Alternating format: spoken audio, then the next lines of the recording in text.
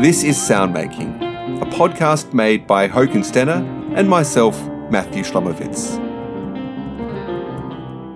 Each episode of Soundmaking features a composer or performer discussing the how and why of music they've created. In this episode, artistic director of the Belgian group Nader, Pieter Mattensens, talks about two open-air performances his group collaborated on in the recent past, namely Natasha Deels' Papillon and the Dancing Cranes, composed for construction cranes and ensemble, and Michael Meyerhoff's Exit F for hot air balloons and ensemble. At the beginning of the episode, you'll hear an extract from Natasha's piece, and at the end, you'll hear an extract from Michael's piece. Since these are both audiovisual pieces, we strongly recommend you to watch the video documentations on the links provided in the information section.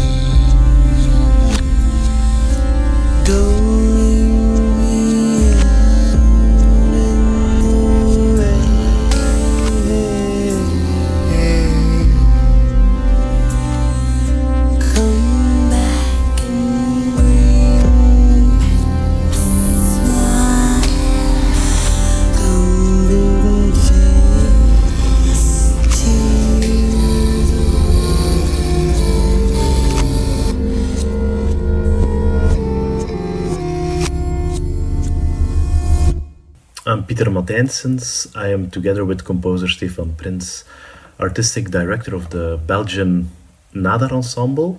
And I'm also a cellist with the ensemble. And with our ensemble, we're always looking for adventurous compositions leading us to new paths. And I think this is what we will discuss tonight. I'm Natasha Deels. I'm a composer-performer, but mostly composer these days.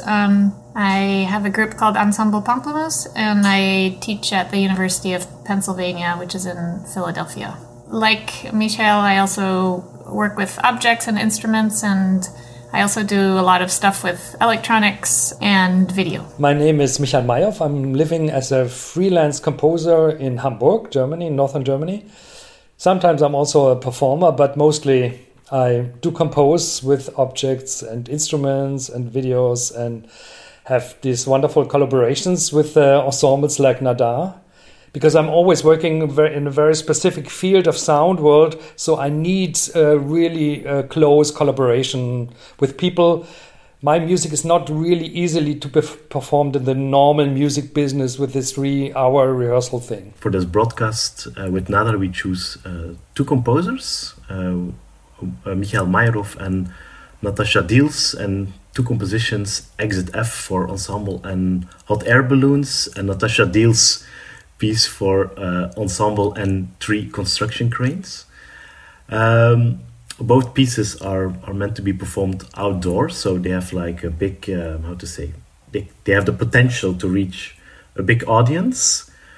They're also maybe a little bit like over the top, but on the other hand, they're also very intimate. And for me, these pieces also have a special meaning because for me, these are composers who think beyond the notes. And for them, they also think about what's the importance of the scenography of a piece, what's the meaning of light, what's the meaning of video. And for me, especially important is that all these elements, they come from one brain. So it's like a composer trying to realize the full potential of what a happening can be. And I think if composers can work in this way, I think artistically it's the most fruitful collaboration which you can have, because they have to make less compromises. They don't have to work together with an external scenographer. They don't have to work with a video artist. So these are the processes I really like to work with the composer. Yeah, I kind of feel 2 ways about it. I actually do exactly what Peter said in a lot of my projects, and including this construction cranes project. I kind of do most, I do all the conception myself, and I end up doing most of the work myself. But I really sort of prefer to collaborate with other people, but that process is much more time consuming and, logistically complicated in most cases. So I don't know, it's actually kind of nice to hear Peter say that, because it's very unusual to hear somebody say that it's a good thing to have everything come from one brain. I'll have to think about that some more. But anyway, so with the construction cranes piece, I first made the piece for the Borealis Festival in Norway in 2017, and it came from just sort of a really long-term fascination with construction cranes. I just was photographing them for many years, and I was really taken with their beauty and their grace, and also this weird duality that they're these like really magical kind of pieces of equipment that also represent destruction and, climate change and those sorts of things. And I really like that sort of duality in a lot of concepts in my work. And so I'm always kind of trying to walk the line between, being joyful and crying, I guess. I think this piece would never came to reality if Peter didn't ask me to do it, because I would never have done something like that. Peter asked me, can you write a piece for Hot Air Balloons in ensemble outside, outdoors? I said, no way, I don't do this event shit. Sorry. And then Peter insisted. He said, yeah, just come and listen and, come to our festival in St. Niklaas in Belgium. Listen to the sound and just get the atmosphere. And I got there and I was immediately struck by this huge sound they produce. It's by burning the gas, by heating up the air to fill the balloons. They have huge burners, different burners, and I immediately was fascinated by that sound. So I said, okay, I'll make a try. I don't know what it's going to be, but to have this kind of huge instruments without any amplification, it's just a huge sound world they produce. Okay, I do it, and then I wrote this ensemble piece where the sounds, the sounds are very restricted by the air balloons. It's just on and off, and like more or less 2 gas sounds. So I imported kind of the sound of the balloons into the ensemble by object players, and back the like violin and cello they imported back like more precise or different qualities of sounds into the balloon sound. So it's a two-way communication between two groups. And the thing what I never would have thought about before, when we rehearsed the first time in the darkness, it was also a light installation. It was Peter, you remember, we always rehearsed daytime because the musician and the balloon players, we rehearsed, and then first performance was with a full balloon, and I said, wow, this is so impressive, like 10, 15, 20 meter high bulbs in open air in the urban space. That was really something which was, for me, a big surprise, like a thing which came through the big sound. It's also the big light. So I'm really thankful, Peter, for twisting my arm to do it, the piece. From the moment you said no to my question, I knew actually that you were the right guy to do this. What Michael said is that it's not only like this big sound sculptures. It's of course this light sculptures, but it's also sound sculpture, because you really, when the pilots are pulling the gas, they also produce this massive warmth. So you also feel this energy of sound. Also, you feel it as an audience, so it's not only about the sound, but it's the sounds becoming very physical. The sounds getting some kind of a three-dimensional feeling or something, and this is what also struck me with this piece. But maybe I can also add to Michael's what Michael was saying, is that this piece. Actually, I'm born in the city of Sint-Niklaas. It's a town between Ghent and Antwerp. And they host every year one of the biggest hot air balloon festivals in the world. And during one weekend, they in Sint-Niklaas they celebrate the liberation from the Germans from the Second World War. They do this every year with a big balloon air festival, and then at the same time, at a certain moment, you see in 1 hour you see maybe 100 hot air balloons. Departing from the city center of Sint-Niklaas. So actually, I grew up with this image of every year there was this big hot air balloon festival in the city center, which is also unique to have. And then, of course, with our ensemble Nadar, we are based in Sint-Niklaas. It's our hometown. But besides that, Nadar, or Gaspard Félix Tournachon, was not only a very famous cartoonist and photographer of the second half of the 19th century, he was also a very famous balloonist. At a certain moment, he developed the biggest balloon in the world. It was called Le Géant. They even once departed from the city of Brussels, the center of the city of Brussels. I think it was 1864. And actually, so many people came to the marketplace of Brussels that they had to develop these fences to secure the balloon and the audience. So they have I'm about to say the circumstances were more safe for the audience. Until this moment in Belgium, they call still these fences, they call them nadars. And it's actually the only country in the world where they name these fences nadars. And then the great thing about this is that when Nadar found out that in Belgium they were calling fences after his name, he wrote a big protest letter to a newspaper, and he said like, hey, I have to object that my name is used for a fence, because all my life I was actually fighting to cross barriers. With my balloon, he wanted to fly above the national borders. He was supporting the impressionistic art movement, so he said like everything what I fought for, and then in this small Belgian country they call my name and everybody thinks about a fence. So this is also for me actually a very nice story. And then if you connect all these dots, the city of Sint-Niklaas, the name of our ensemble, then we know that Michael was he made pieces for small balloons. So for us, it was a logic step that Michael would once make a piece for us for this big hot air balloons. Yeah, when Peter asked me to remake the piece, I was actually really excited to do that because the first time I did it was right after I had my only kid. And so it was like a very complicated time for me to try to stage this enormous piece. And so, yeah, it was really exciting to get an opportunity to do it again.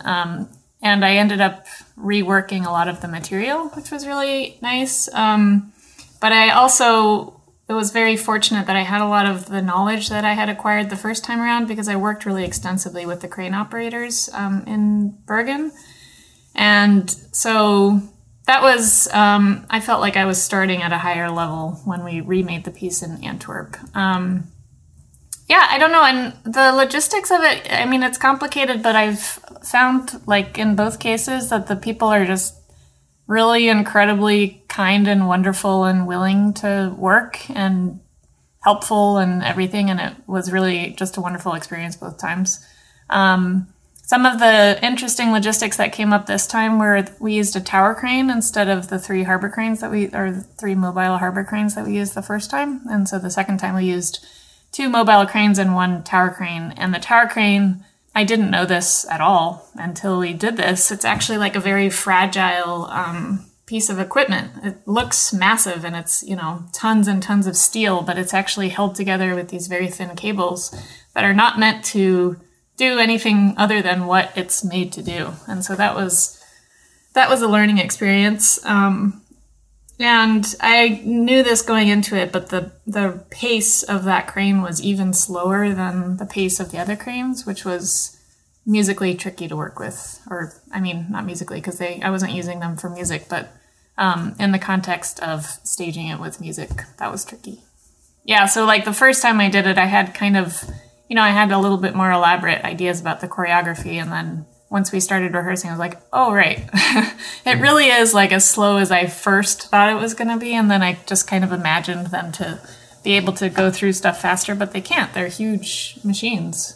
But it's fine because the speed gets really compensated for by the massiveness of them.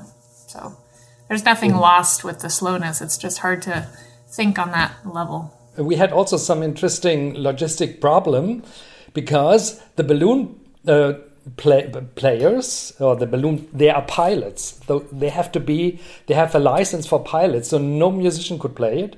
So that was really a challenge to musicalize them.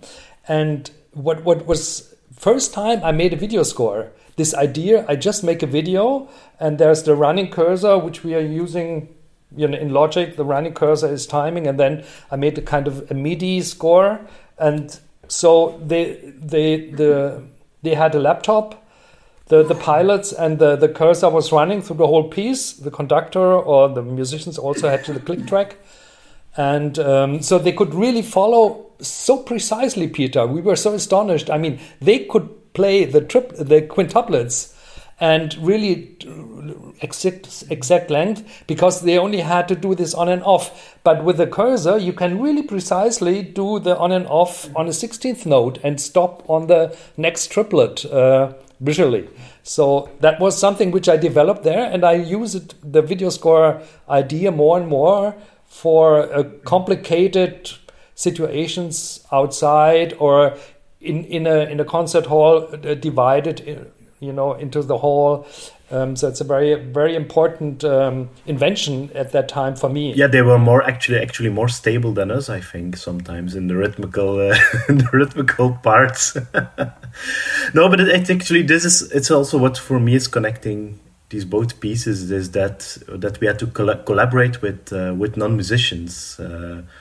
In the case of Michael, with pilots, and in some way we also succeeded them that they became also really enthusiastic about the piece. Like one pilot at a certain moment, she said like, hey, in the beginning I really didn't know what we were doing, but now actually I'm really starting to hear the music, and so she got very enthusiastic, and they were also, they really also wanted to perform it very well. They wanted to have a very qualitative performance. And actually the same with the crane operators, with Natasha's piece. At a certain moment I saw them discussing because they had to be together, and then the one crane operator was telling the other one, hey, you have to anticipate there a little bit more to be together with me. So they were already talking as musicians towards each other. And then for Natasha's piece also, this for me was important, was this context in this city festival, Dear Antwerp, because for this piece it was not only the collaboration with the crane company, but it was also the collaboration with two youth organizations, Stormkop and Kras, because they had to produce this massive butterfly, because at the end of this performance, the cranes, they do not only dance, but they have to unfold a big butterfly. And for this, after some brainstorm sessions, we said like, hey, wow, wouldn't it be great if this butterfly was made from recycled materials? And if this butterfly would be made by youngsters from Antwerp. So actually during a big part of the holiday, people were working on this butterfly. And so you get all this extra musical elements, which for me, these two performances, by this way, it becomes very, very personal for many people. So it's not like only for us as musicians or as an ensemble.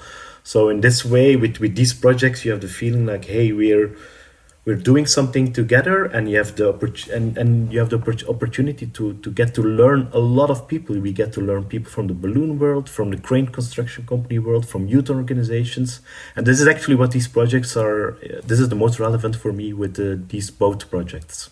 Thanks for bringing that up, Peter. That was a really important part of the project the first time also, was that the butterfly was made with recycled materials, and it was I really wanted to work with the children in Bergen. So that was, that was a big part of the project in both cases, was that I really wanted the butterfly not to be made with new materials for obvious reasons. And I really wanted it to be like a community organized thing, and especially working with the kids as much as possible. So yeah, in both versions of that was a central part of the project.